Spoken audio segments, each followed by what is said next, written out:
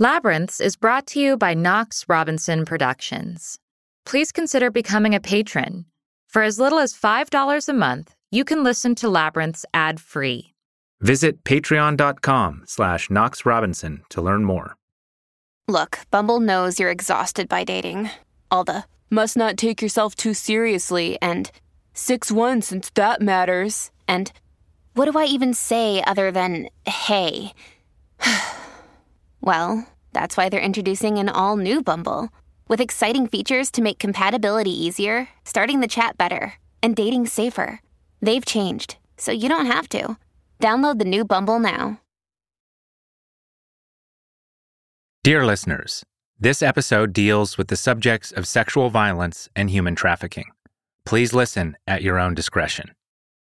So today is December 18th, and when you reached out to me, you mentioned that you specifically wanted to talk to me on this day. Last night, December 17th, I fell into a deep hole. And I couldn't figure out why. I was depressed. I'm going to cry now. It just hit me again.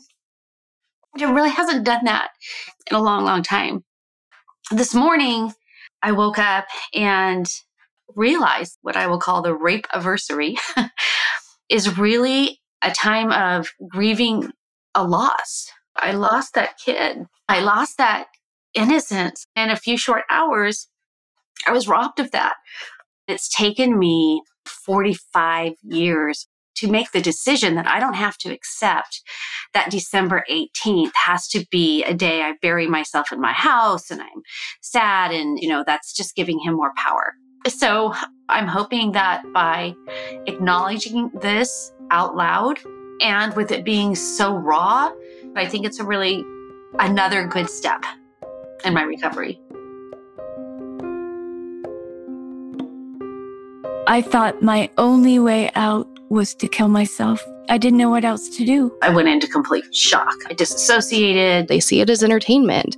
They don't see us as real people. The online sleuths, I've got a very complicated history with that group. My stories have gotten people freed from prison. It's helped catch killers. There is no standards and protocols for how to handle any of that. And so you end up just chewing on the same nonsense until you're deep in a twisted funhouse of mirrors. Somebody asked, is it disrespectful if I wear something that has blood spatter on it? It sells newspapers, it sells magazines, it gets viewership. And that's what it's all about. It's money, money, money. Feeling lost? Then you're in the right place. I'm Amanda Knox. And I'm Christopher Robinson. And this is Blood Money, a Labyrinths miniseries.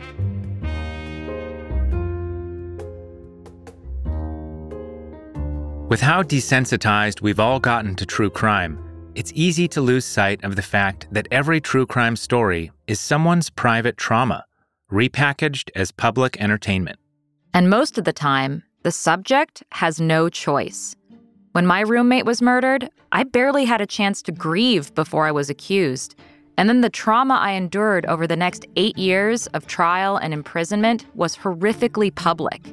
Even after I was acquitted, I didn't have the luxury of processing that pain in private. The global media machine and the true crime industry was mining that tragedy for every scrap of attention, engagement, and profit. If I chose to never speak of it again, not to write a memoir, give an interview, or participate in a documentary, that wouldn't have stopped them tearing me apart. It would only mean that of all the voices in that chorus, mine would be absent. That's why talking to the media about my wrongful conviction has always felt like a devil's bargain, a bad choice among bad choices, and one that I always make cautiously. This is a dilemma that all crime victims face when their tragedies get discovered by the true crime industry. To understand what's at stake in trying to make true crime more ethical, we need to hear from victims and survivors like Chris Pedretti, whose voice you heard at the start of this episode. In 1976, at the age of 15, she was raped and nearly killed in her own home. So I was 15 and it was a week before Christmas. My priorities were go shopping, hanging out with my friends, listening to music, going to school. I had just started a new high school. I was very religious at that time, and I truly believed in God and that He would never give us anything that we couldn't handle. I was at home, I was playing the piano, and my parents were at a Christmas party. My sister was at work. Not a big deal. It was only like 7:00 at night. My sister would be home by 9. And as I was playing, I heard a noise. And so I stopped and I listened. Before I could even really start playing again, there was a quick shadow coming around me. And then before I knew it, there was a knife at my throat and telling me that the knife would go all the way through if I screamed or, didn't do what he said. I went into complete shock. I disassociated. He took me outside, cut my clothes off. And throughout that night, I sat outside naked, and then he would bring me back in. Remember, it's December. It's pretty cold outside. And he raped me in my parents' room, brought me back out. Then he raped me in the family room. And being blindfolded and gagged, I only knew from the perspective of how I knew our house was laid out. So long story short, he's very quiet. I tried to move because the house was quiet, and he was sitting right next to me. Don't do that again or I'm going to kill you.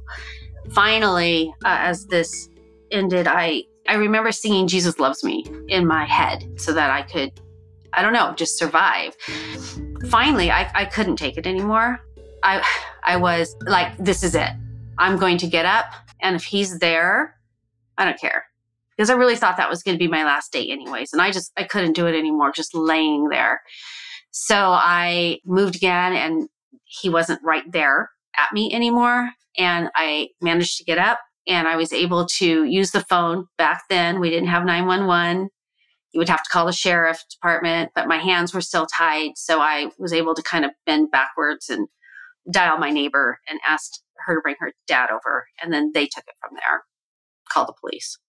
Wow. Yeah. Wow. I'm so sorry.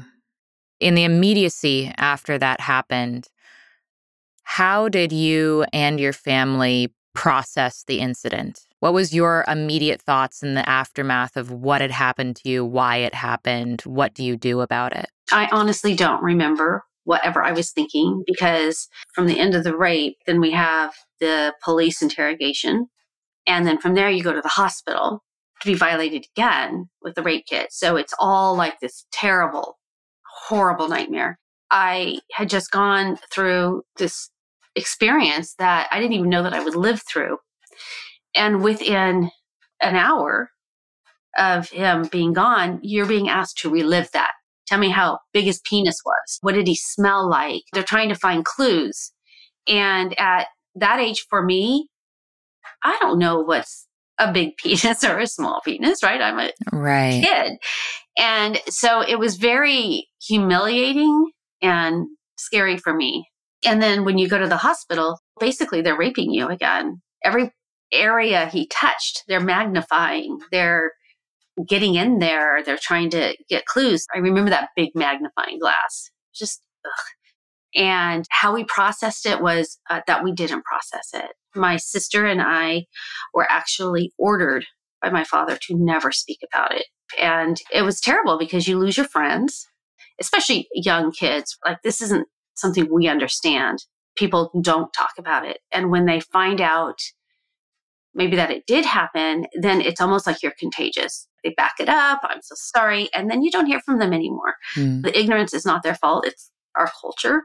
But that is what happens to, the rape victim, is they're isolated. So for all those years, it just wasn't processed. It was kind of put in the back and shut the door tightly and try your best to go forward. My mom and dad, even when they both were on their deathbed, it just was never spoken about. The trauma of the assault and of keeping it secret reverberated through Chris's life. I went through 2 marriages. I had several relationships that were broken, and I will take responsibility because I didn't make good choices. I was always escaping. I lost that trust. So I wasn't a very good person at committing. I used to make a joke when I was younger and dating, he wore the wrong color socks. He's out. Like, it didn't take much for me to move on, right? Because I just didn't have that ability. So I don't think I actually found who I was. I think I was in a, on the computer when it's searching, it goes round and round and round and round, but nothing comes up. I think that's how I lived 40 years of my life.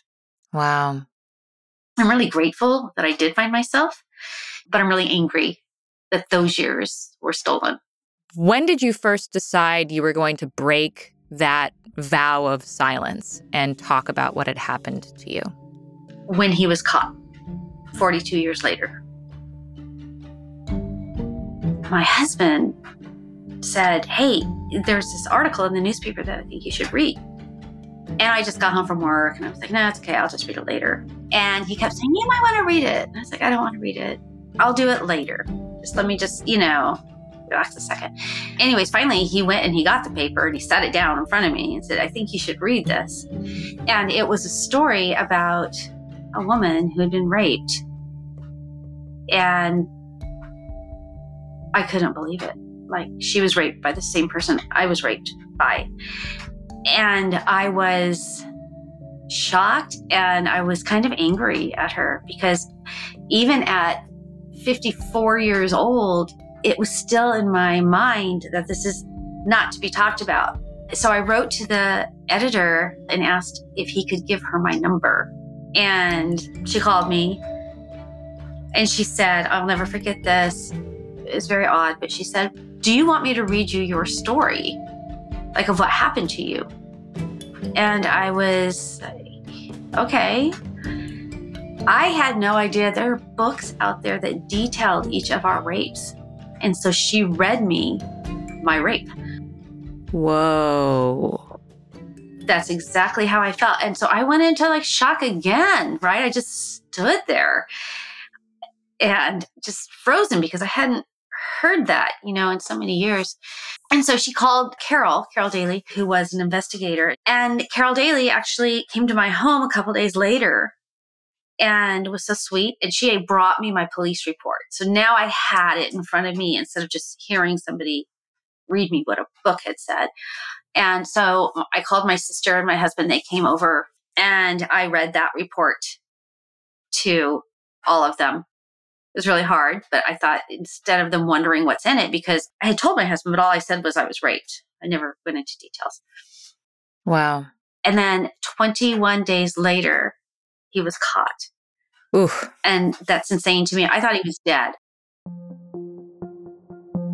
Back when Chris had first been raped, a pattern of assaults had pointed to a man known then as the East Area Rapist. But DNA later linked that assailant with a series of murders committed by a man known as the original Night Stalker, and later, the Golden State Killer. That was the man who had raped and threatened to kill Chris, and his capture over 40 years later, after committing at least 13 murders and 51 rapes, was a big deal.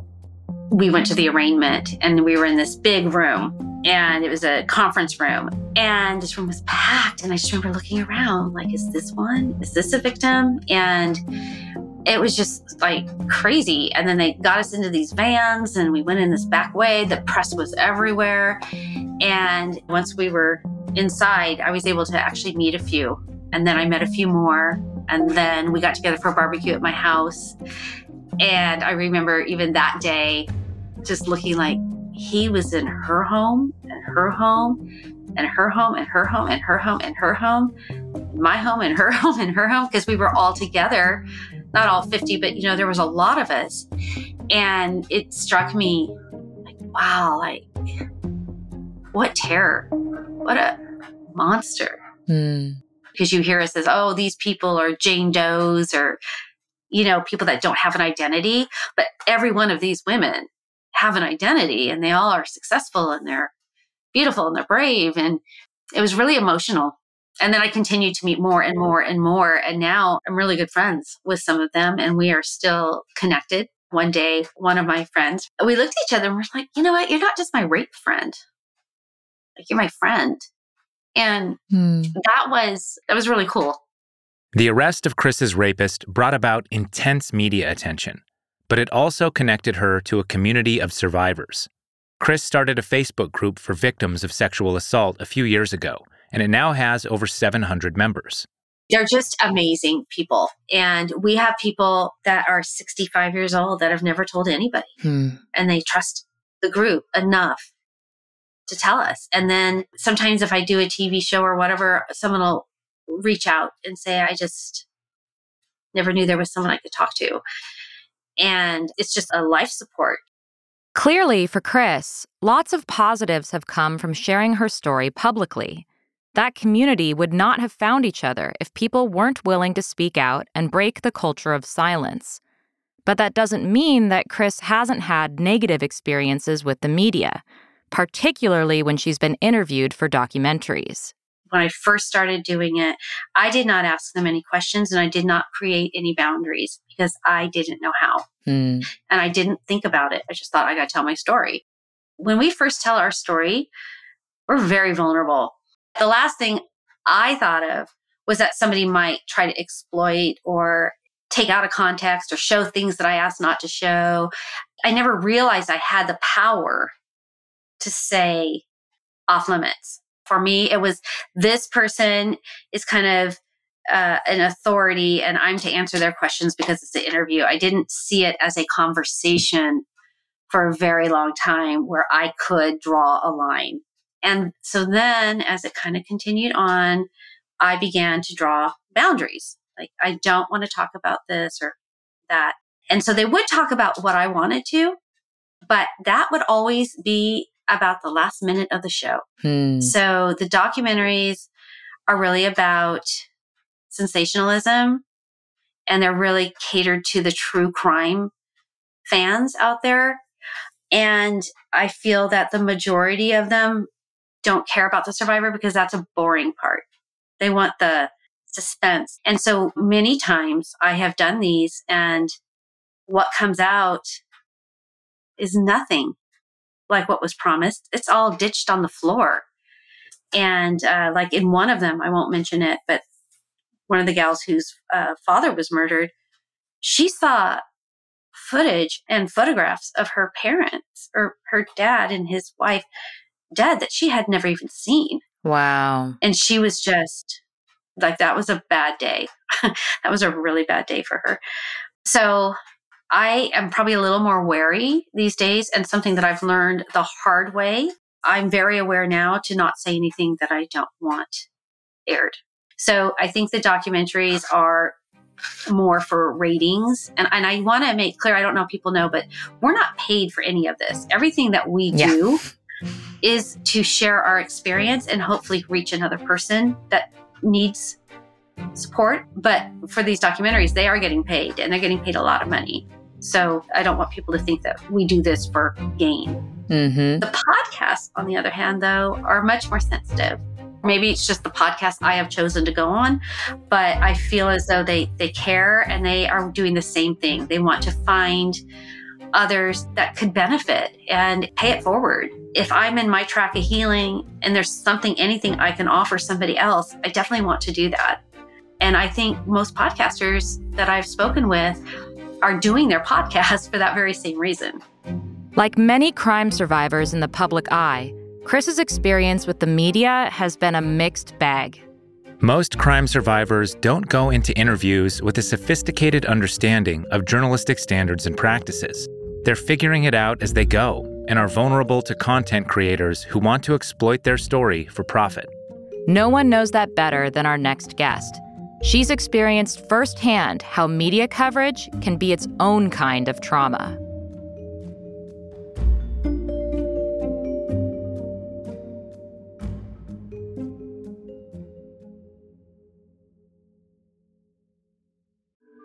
Hey listeners, thanks for tuning in. This podcast is only possible thanks to listener support. So please consider becoming a patron. Visit patreon.com/KnoxRobinson.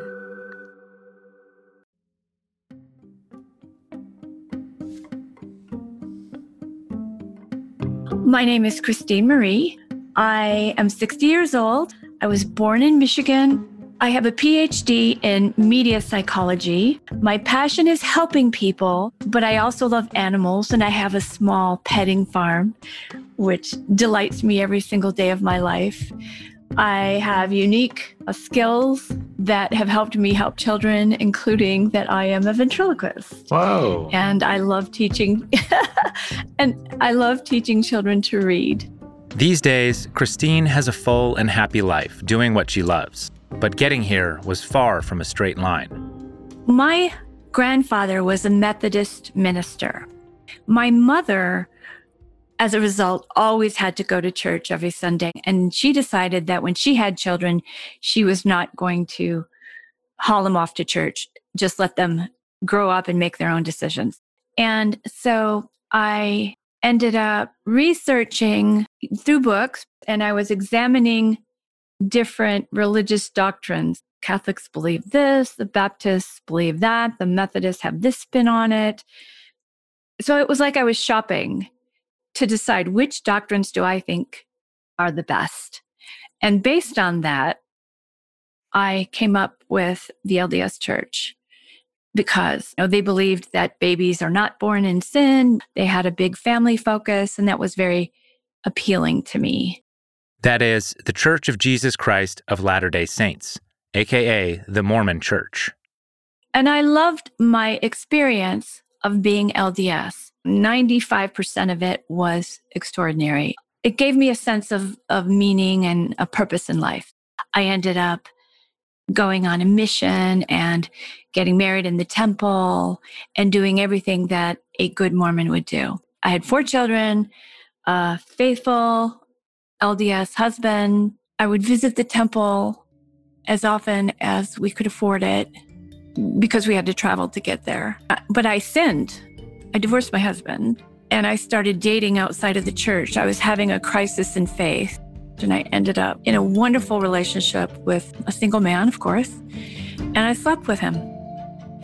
And that's a no-no, to sleep with somebody outside of the bonds of marriage. And I ended up getting excommunicated. Once I was excommunicated, I was going to hell. I couldn't wear my garments anymore. I couldn't pay tithing. And I just felt like I had the scarlet letter. I was wearing the scarlet letter. And I went running back to Mormonism, and I ended up getting rebaptized. So that meant all my sins were washed away. So now I was never going to sin again. I was going to wait until I was married to ever be physical again. And I wanted to go back to the temple. I moved to Utah. And at my very first Mormon singles dance after I moved to Utah, I saw somebody that looked like this man in my dream. I had a dream about who my husband should be, and in Mormonism, dreams are seen as revelations. And I thought, all right, this is proof that there is a God. And he was dancing with elderly ladies, not all the pretty girls, but the elderly. And I thought, what a cool guy. He was an ex-Mormon. So because I'd been excommunicated and rebaptized, and I was so fervent in my faith now, I thought, if anybody can bring him back, it's me. He asked if we could go to breakfast. So I said, yes, but I want my friends to come along. And so we all met at this Waffle House and talked. He talked about how, just to prove how dumb Mormons are, he wrote something called the sealed portion of the Book of Mormon. All people who believe in the Book of Mormon are familiar with this prophecy within it. There's a part of the Book of Mormon that was not yet translated into English, and it's hidden away on these gold plates. And in the last days, these will come forward and they will be translated, and they will reveal things that haven't been revealed yet because the world is not ready for it. So everybody believes this. They're all wondering, when are the rest of the gold plates coming? And he represented that he wrote them himself and that he gave them to different fundamentalist Mormon communities, and they believed that it was true. And as a result, he was given women, he was given money, and they thought he was the new modern day Joseph Smith.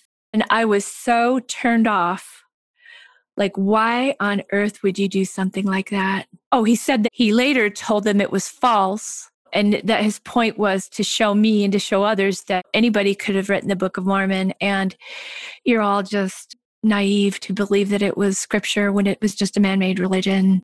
That presented quite a challenge for me because I thought, well, God sent him to me for a reason.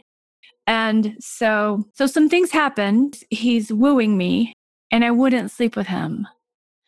And that was not acceptable to him. So we get together, and here I am to tell him, I don't want to date you anymore. And his response was unexpected. And he starts crying. He says, I'm sorry.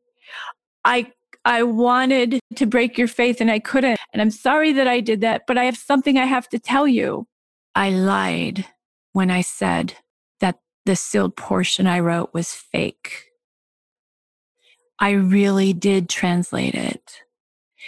And the reason I have been posing as an atheist was to test you. And I could not break your faith. And therefore, the Lord has allowed me to tell you the whole truth. And so then I'm curious, because you have to remember, in Mormon history, there is precedent for tests. There's precedent for people posing as people they weren't. In the Book of Mormon, there is a man named Abinadi who disguised himself to preach among the people that hated him. There was also a prophet named Samuel the Lamanite. Samuel the Lamanite wasn't part of the mainstream church at that time. He was from afar. So it was like an outsider came in and he put the church in order. So he emails me the first 8 chapters of his translation. And it gave me the same feeling that I felt when I read the Book of Mormon the first time. And then he says, the reason you had that dream about me is because I am to become your husband, and you are to help me complete this mission. So then all of a sudden, everything made sense. And I thought God was behind it all. So what he said is, I have been called to be a prophet, and like Samuel the Lamanite who came from the outside. And I've had to pose as an atheist. And he says, of all the women that I've dated, I've been able to pull them out of religion and turn them into atheists, but not you. You are the one that passed the test. It may be hard to understand how Christine could see this man as a true prophet if you're not familiar with the role of prophets in the Mormon faith. And the church is led by a man that is known as a prophet. The founder of the church was Joseph Smith. He was the first modern-day prophet. After Joseph Smith, there's a succession of prophets. There's only one prophet on the earth at a time, and the prophet speaks for God. And in my experience with mainstream Mormonism, the prophet was always an elderly man, very kind. The revelations weren't anything super profound, just like be prepared for disasters, have family home evening once a week, just wise, benign pieces of advice. But I did believe that the prophet was the mouthpiece of God, as do all mainstream Mormons and all offshoots of Mormonism. If the prophet speaks to you in prophet mode, it's like you're talking with God. The belief in the power of a prophet's word is a critical part of the Mormon faith, and that belief made Christine uniquely vulnerable.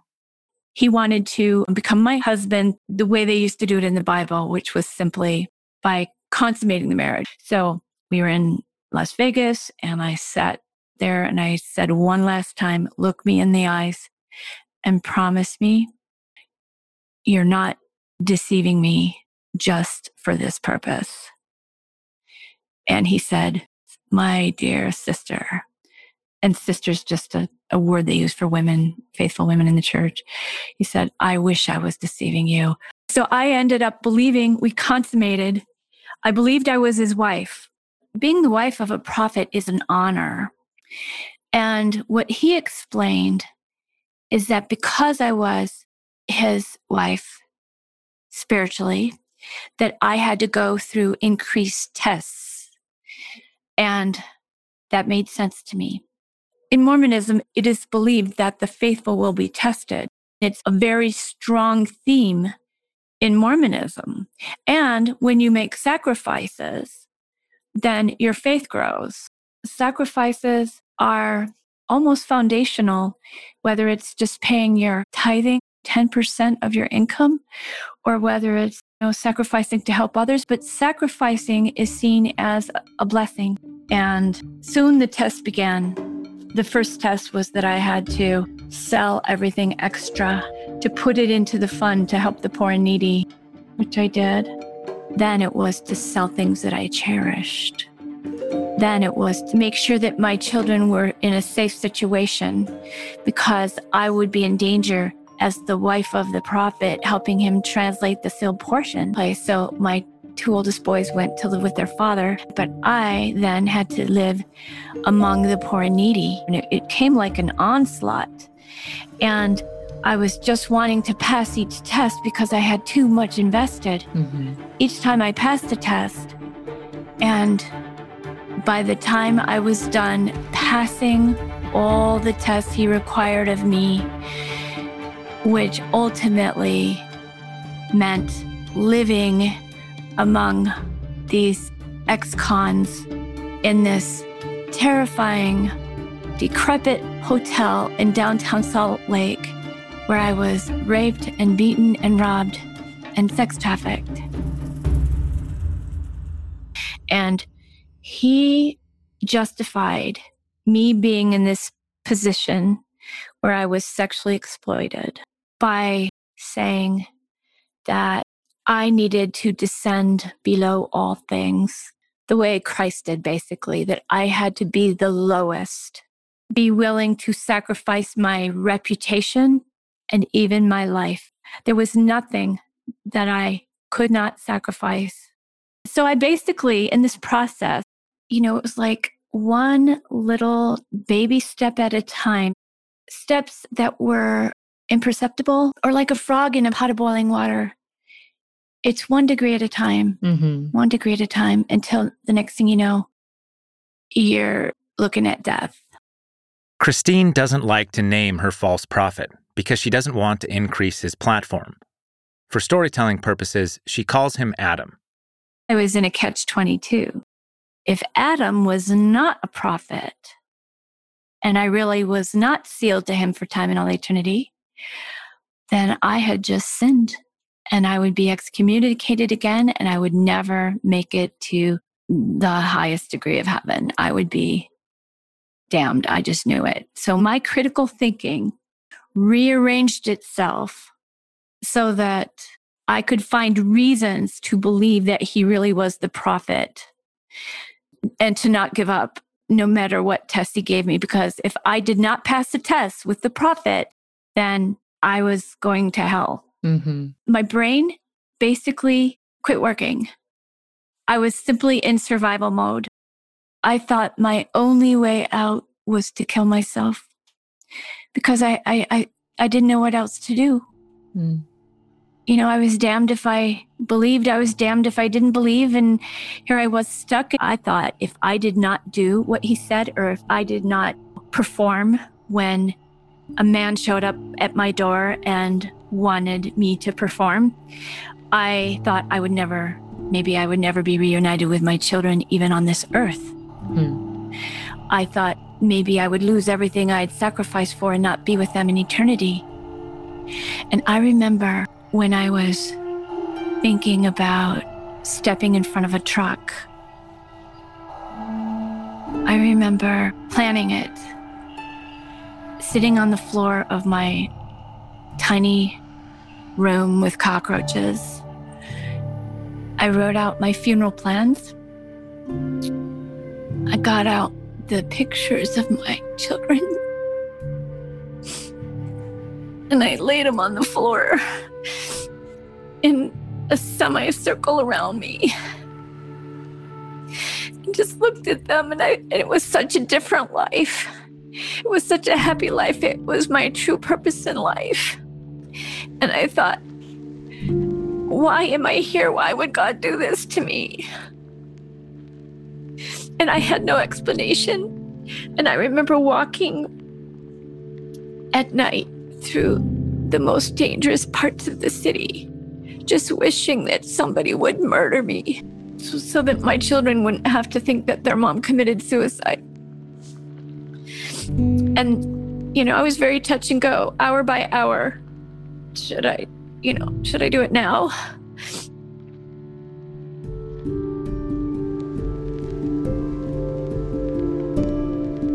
Christine's situation was so desperate, she couldn't see a way out. That's when someone finally intervened to help her. My prophet went to jail for violating a protective order against one of his ex-polygamous wives.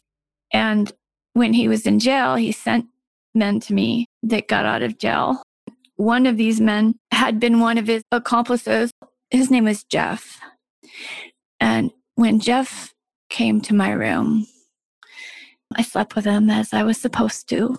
And I showed him pictures of my children. And I cried and told him some of the things that had been happening and how happy I was that he was there, because I knew that as long as he was there, I was not going to end my life. But he started crying. He laid his head in my lap and he was sobbing. And I didn't know why. And he said, I got to go get some fresh air and get some coffee. I'm just overwhelmed. And so he left and he didn't come back for hours. And I started to be afraid again because I was so suicidal and I didn't know what happened. And then he came back that afternoon and he had dragged the fiance with him. That is, Adam's fiance. Christine had met her before, but she and Adam had lied and represented her as a fellow acolyte. And I'll never forget when Jeff said, Adam is a fraud. I lied to help him, and he apologized. And then the fiance said, that none of them were believers. So he exploited me with the help of others, accomplices. He exploited me financially, psychologically, spiritually, physically, sexually. He separated me from my children. I remember sinking to the ground on my knees and rocking back and forth, wailing, and seeing my life pass before my eyes because of how close I had been to killing myself. It was absolute psychological torture, custom made for me, preying on everything that I held sacred and destroying my life. Jeff saved my life, literally saved my life. Christine made it out and slowly built a new life for herself. She got an MBA, got married, and even started a tech company with her new husband. But her ordeal wasn't over. She now faced a new challenge, going public with her story. I want to send the message that religion can be a tool of human trafficking and say, there is such an enormous power differential between your religious leader and you, especially if you believe that religious leader is a prophet or talks to God. I wanted to show that we were making a big mistake as a society by not talking about the psychological chains of human trafficking, because we watch movies like Taken and we think that human trafficking involves kidnapping and transporting people to other countries, but it doesn't. That's not a requirement. So I told my story to what I thought was a reputable production company. I was very nervous about it, and I was having flashbacks while I was doing this. On camera, I was having flashbacks and I was crying. But when the documentary came out, it wasn't a documentary, it was a docudrama. And it was so misrepresentative of my story I felt it was very victim shaming. The producers asked me to find somebody from my past who could talk about who I was before. And so I did.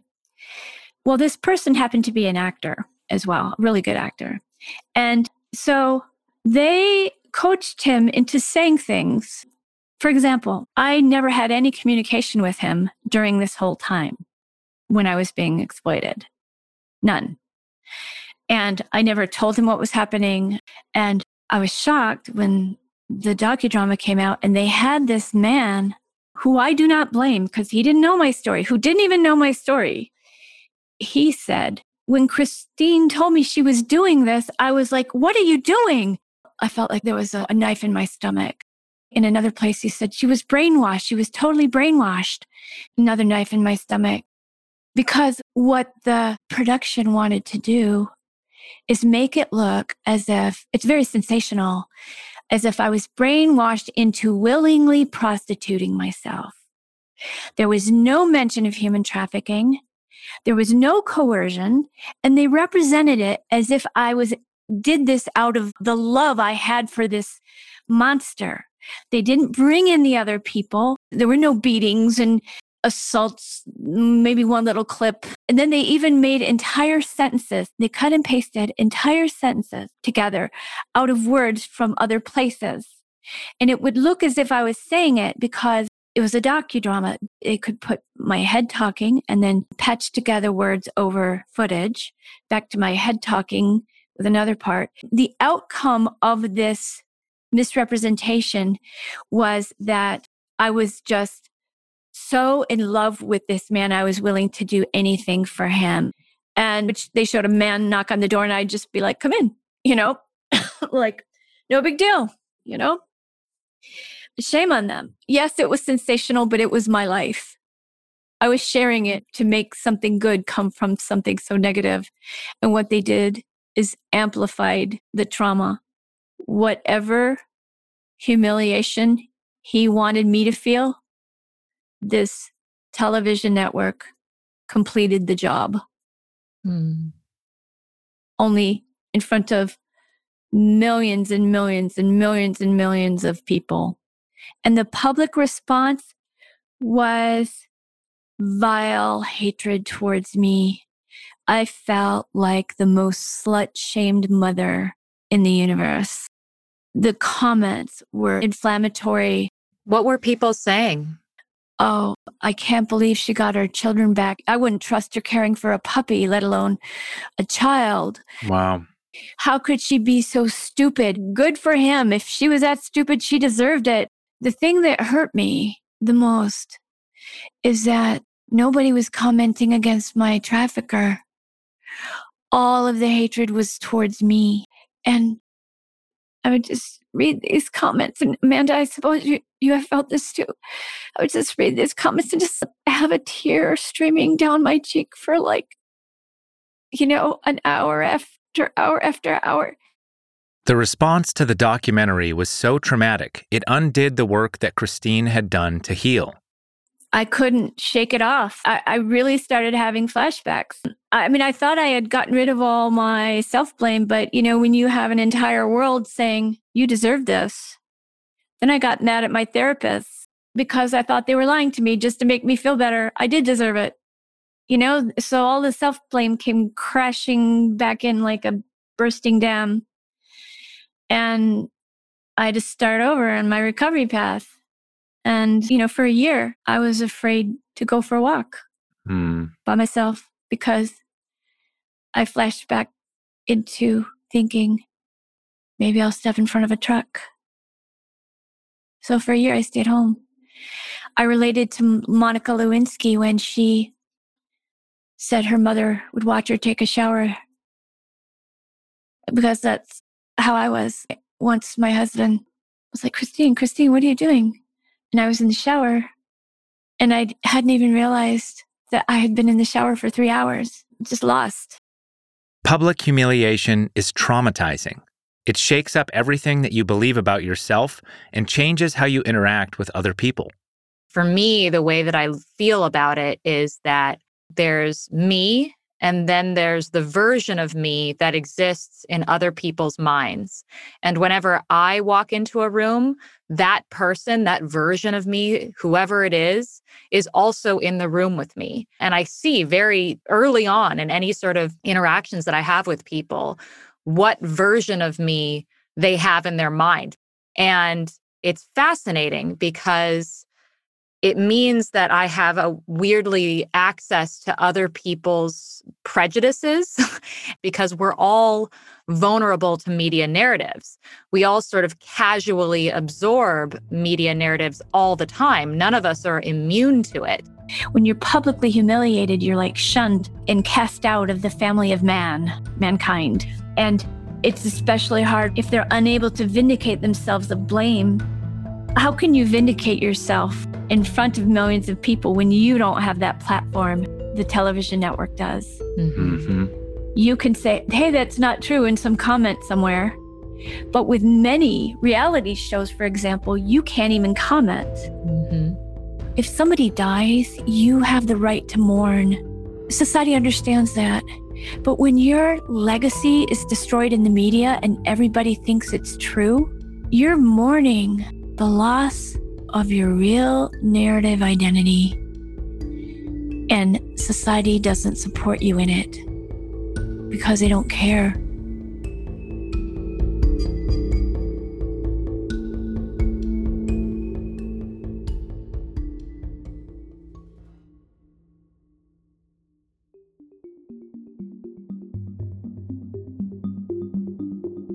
Dealing with public attention after living through one of the worst experiences of your life can be overwhelming and psychologically damaging. So why do some subjects of true crime narratives continue to put themselves out there, time after time? Sometimes it's essential for spurring action in cases that would otherwise remain stalled. I'm Sarah Turney, and I host the Voices for Justice podcast and the Disappearances podcast on Spotify. Although I'm not a consumer of true crime, it's something I care a lot about. For me, being in true crime is about advocacy versus entertainment. The reason I'm here is to help people. I focus on unsolved, and I try to focus on the social issues around some of these unsolved cases. Especially with Voices for Justice, I started in my closet, 100% independent, and basically, if there's a case in need of justice, I try to cover it. Sarah's not just a true crime content creator, though. She comes to the genre from a very personal place. Her sister went missing in 2001. 21 years. And how old were you when this happened? I was just 12. Sarah didn't start her podcast for fun. She did it out of a sense of duty to get the truth out about her sister's case. The police told me, we suggest you get media coverage. And after begging all these major media outlets to cover my sister's story and getting told no, I found the podcasting community and the independent creator community. I started my podcast in 2019, and I hope that my content helped push my sister's case forward. I do believe that it helped my sister's case. The police told me to get media attention, and bam, I did. 1 million followers on TikTok, people sharing it all over the place. I accomplished my goal. Do you mind talking to me a little bit about what it feels like so that people can understand when you find yourself suddenly plunged into the center of a true crime as someone who is a very, very close person to someone who's gone missing? What is that like?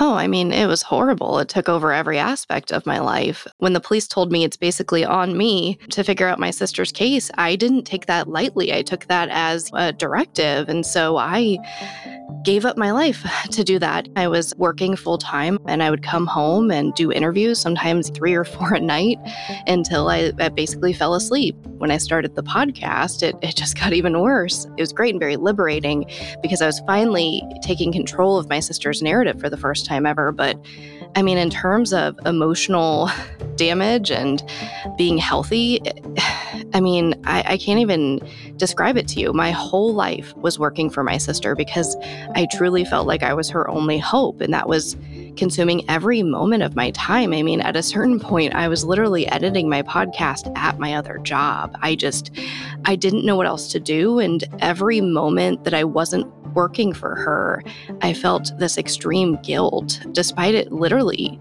destroying me. So while you were attempting to raise awareness about your sister's case, were there other people telling the story of what happened to your sister at the same time? Absolutely. Especially when I got really popular on TikTok, that's when major news outlets finally started covering it. But certainly along the way, there were plenty of creators who took it upon themselves to just cover the case without my input. What was that like? What's the spectrum of egregious to, okay, maybe helps raise awareness? What's your experience with that? Yeah, I love that you called it a spectrum because it is. There's definitely a difference in coverage, right? Some people, I felt so fortunate, they had this huge platform and they would do the story and I didn't have to do anything. And I was so expended that I was very happy about that. But then there were others who obviously got a lot of things wrong. They would say pretty horrible things like, well, this will never be solved. And it's like, then why'd you cover it? You know what I mean? But it was all over the board. People selling merch with her face on it, not telling me about it, just getting the facts horrifically wrong. And then there were some amazing people who it was like a gift when they did an episode. In the beginning, I would do an interview and it would take me 2-3 days to recover, as you do more, as I did, 50, 60 podcasts, whatever it was, that does lessen over time. Like I said, it was my entire life, every waking moment. That's all I could think about is how can I promote her case? How can I get on another podcast? How can I spread the word? But once the arrest was made, I finally got some clarity and realized just how unhealthy it was. The person who was finally charged with the murder of Sarah's sister was her father, Michael Turney. And it was all thanks to Sarah's tireless activism and the support of her community on social media. So from your experience, you're coming into the true crime world from a place of personal investment. As you have encountered other people in this world, like professional entertainers, one might say, where do you see them coming from? Who are the people who are creating true crime content? Again, I think that there's a spectrum. There are absolutely people in this industry that just want to be entertainers and they just want to get fame and money. And then I do believe that there is a whole huge community out there of creators who really want to help. I think the issue is that sensational entertainment type of content tends to do better. I do think that it's changing, but for a very long time, this sensational way of doing true crime was really the biggest and best way to do it if you're looking at just a downloads number, perspective. But there's a huge spectrum. What is your take for the reason why your podcast and your TikTok in particular blew up so much if you were refusing to sensationalize? I think that they just genuinely cared for me and wanted to see me win. I felt like I was this underdog character that they just wanted to root for and see finally get justice. I also had the blessing that in my sister's case, there's not a lot of debate about what happened. It's not this huge mystery where anything could have happened. So I think people just saw what was right in front of them, saw how sad and desperate and what crazy situation I was in, and just genuinely wanted to help. With that being said, though, I can't say that I've never sensationalized my own sister's case for media attention. I believe that by following, especially some of these TikTok trends, I absolutely did. But I also feel like there's a difference when it's my sister versus somebody else. Like I will make a TikTok about, or I would before the arrest, about my sister, that I would never make a TikTok about somebody else, without their family permission. So it's complicated. How would you define how you draw those lines? What kinds of content someone who is personally involved in a case can put out into the world versus some random journalist or wannabe journalist? Well, to be honest, I feel like if you're not close to that person, you need to be really cautious of that. You need to make sure that you're not putting out negativity in the world. I mean, if it's not your family member, if it's not your friend, if it's not your loved one, it's not really your place. That's my opinion. How, do you run into people who have a very different opinion? And if you do, how do you respond to those people? I mean, absolutely. I run into the argument all the time of, well, the people have a right to know and freedom of speech. And, I think that there's a difference between what's legal and what's morally correct. But usually when I run into people like that, I usually just ignore them.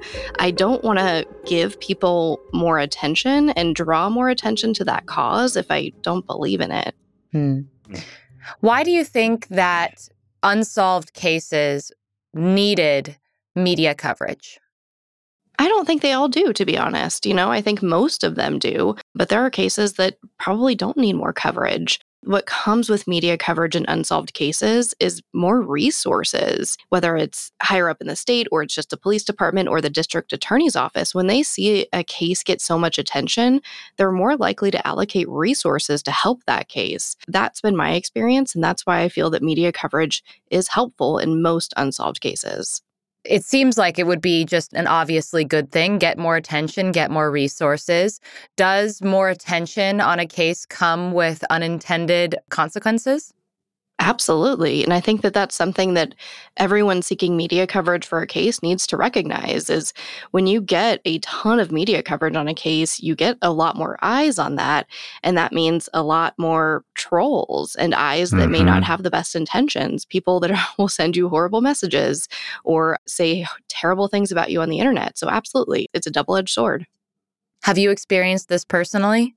Absolutely. My goodness. I have experienced more trolls than I would like to admit. I've gone through some, honestly, horrific experiences being in the media. I'm curious if you have come across in your time other family members of missing persons, and what are some of the experiences that you have in common? Oh, sure. I know a lot of family members in this space. And it's very common that we feel exploited, that we are talked down to, that we are told that we are too emotional, that we can't have any sense of logic or understanding because we can't see what's in front of us because of the case. We are beat down and used for this content and really just thrown away. We will spend hours with a creator making content with them just because we need to get the word out. And then they kind of throw us away and never talk to us again. Or if we try to follow up and ask for help, we don't get an answer.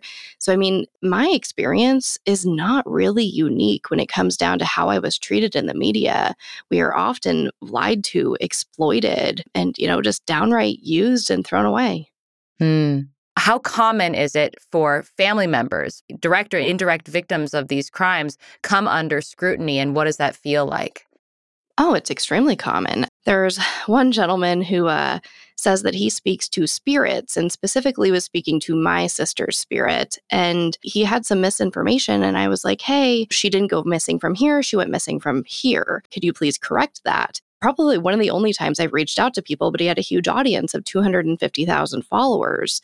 And then he said I was suspicious and proceeded to make over 100 videos about just how suspicious I was, including videos depicting my sister's spirit, he says, calling people terrible names that didn't agree with his content. It was horrific. I tried to get a restraining order. My lawyers couldn't find him, and he's just out there continuing to do it to other families. Wow. I'm so sorry. Wow. It's a numbers game. The bigger these cases get, the more mean people you're going to have, for lack of a better word. So, I see it all the time. And honestly, I usually just laugh it off because I was 12. You know what I mean? It's like, okay, let's talk about how I was a 12-year-old mastermind and pulled this off for 21 years. It's absolutely ridiculous. And I think it comes from just people wanting to make up conspiracy theories. They see it as entertainment. They don't see us as real people. More than it being hurtful to us, it's very damaging to the cases. What's interesting is that people either didn't know that there were certain harmful things that were going on and exploitation, but also they didn't realize that we didn't have the power in the situation. I can't tell you the number of times that people have just assumed that I've been paid for every interview that I've done about my case, or that I had creative control over a documentary that was made about the case. And it's like, no. I have no control. And I was wondering if you could maybe talk to me about some of the assumptions that you've seen people have about what it's like to be at the center of a true crime, and if you can correct them. What are some of the truths about true crime? Oh, I would love to. I think one of the biggest misconceptions is that people like me get paid for interviews, because we don't. I have never once been paid for an interview about my sister. I've been in Elle Magazine, Rolling Stone, People Magazine, ABC 2020. They all blend now. I have not been paid for a single thing. On the flip side, I'm not asking for pay. I was doing it for awareness. So I think that people think people like me or other families are getting filthy rich off of doing these interviews when usually it's the opposite.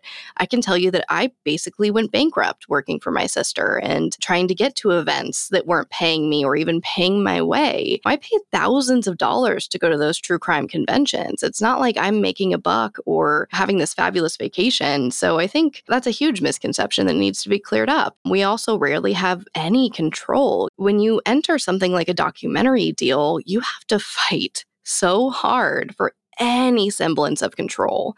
And usually by the end, if you're lucky, you can end up with like creative consultation, right? Where basically they have to listen to you, but in the end, they can do whatever they want. We have no control. We're not getting paid. And most of the time, we're doing this to raise awareness versus you look at some of these huge figureheads in true crime, they are being paid. Mm-hmm. They're getting these appearance fees. They're getting these speaker fees. They're getting travel paid for, meals, upgraded rooms. Those are the people who are benefiting and profiting in this industry. It's not people like me. It's not the families. We're over here usually paying money, taking time off work or traveling to get this type of exposure. What is your relationship with your audience? I feel like I have a very special relationship with my audience. When I was fighting for my sister, my family left me to do that by myself. And I sacrificed my job. I sacrificed personal relationships. And it felt like the entire world turned their back on me, except for my audience. When no one was there, it was them. When nobody was texting me and seeing how I was, they were in my DMs doing that. When I needed a petition signed, they were right there with me. When I asked them to share something about my sister, they were there for me. They helped my sister when nobody else wanted to, when the police didn't want to, when the county attorney's office didn't want to, when my own family didn't want to help my sister. They were there for me. So when I tell my audience, I love you, it's not a parasocial relationship. They were there for me when no one else was. Not only do I love them dearly, but I also respect them. I will be honest with them. I will tell them when I screw up. I tell them where the money from my merch goes, where the money from my Patreon goes. I respect them so much because they cared enough about me to help me when nobody else did. So I'm very protective over my audience, and I love them a lot. Yeah. If you were going to give anyone who is out there creating true crime content some pieces of advice, what would you tell them? Focus on the facts. Ask yourself why you're doing this. If it's just for entertainment, be honest with yourself and be honest with your audience. It's all about intention. Why do you pick the cases you pick? What do you hope to achieve with the coverage that you're creating? And I think as long as you're honest with yourself, most people with a good heart will choose the right direction. Like me, Sarah Turney has a foot in both worlds, as a survivor and a content creator. The stakes and incentives in those worlds are radically different. We've seen the pitfalls and opportunities victims face when confronted with the true crime industry. What about filmmakers, journalists, and podcasters? Next time on Blood Money, we're crawling inside the content machine. In the meantime, get lost with us. Find us on Twitter @AmandaKnox. @ManUnderBridge. And please, help us solve the mystery of the 5-star review. We know somebody left one. Was it you? Blood Money, a Labyrinths miniseries, is brought to you by Knox Robinson Productions. This episode was written, edited, and produced by us and Sophia Gates, with theme music by Josh Budo Karp. A very wise person. She works for the LA Times. She said one time, she says, you know, Chris, if anyone asks you a question that you're uncomfortable or they throw you off, just start cussing. Goddamn, fuck you. They will never air that. I guarantee you. And I don't know if I'll ever have the courage to do that. But she goes, if you don't want it aired, start cussing. That is amazing. I love that. That's Tricks so funny. Of the trade, I guess. Yeah, I honestly hadn't been given that piece of advice before, but that's hilarious and it's so true. Hello, listener. This episode of Labyrinths could be ad-free, but that requires exclusive access. Your mission, should you choose to accept it, is to become a monthly Patreon subscriber, which will grant you access to top-secret patron-only content. This podcast will self-destruct without your support. Was that too cheesy? Who doesn't like cheese? Visit patreon.com/Knox Robinson.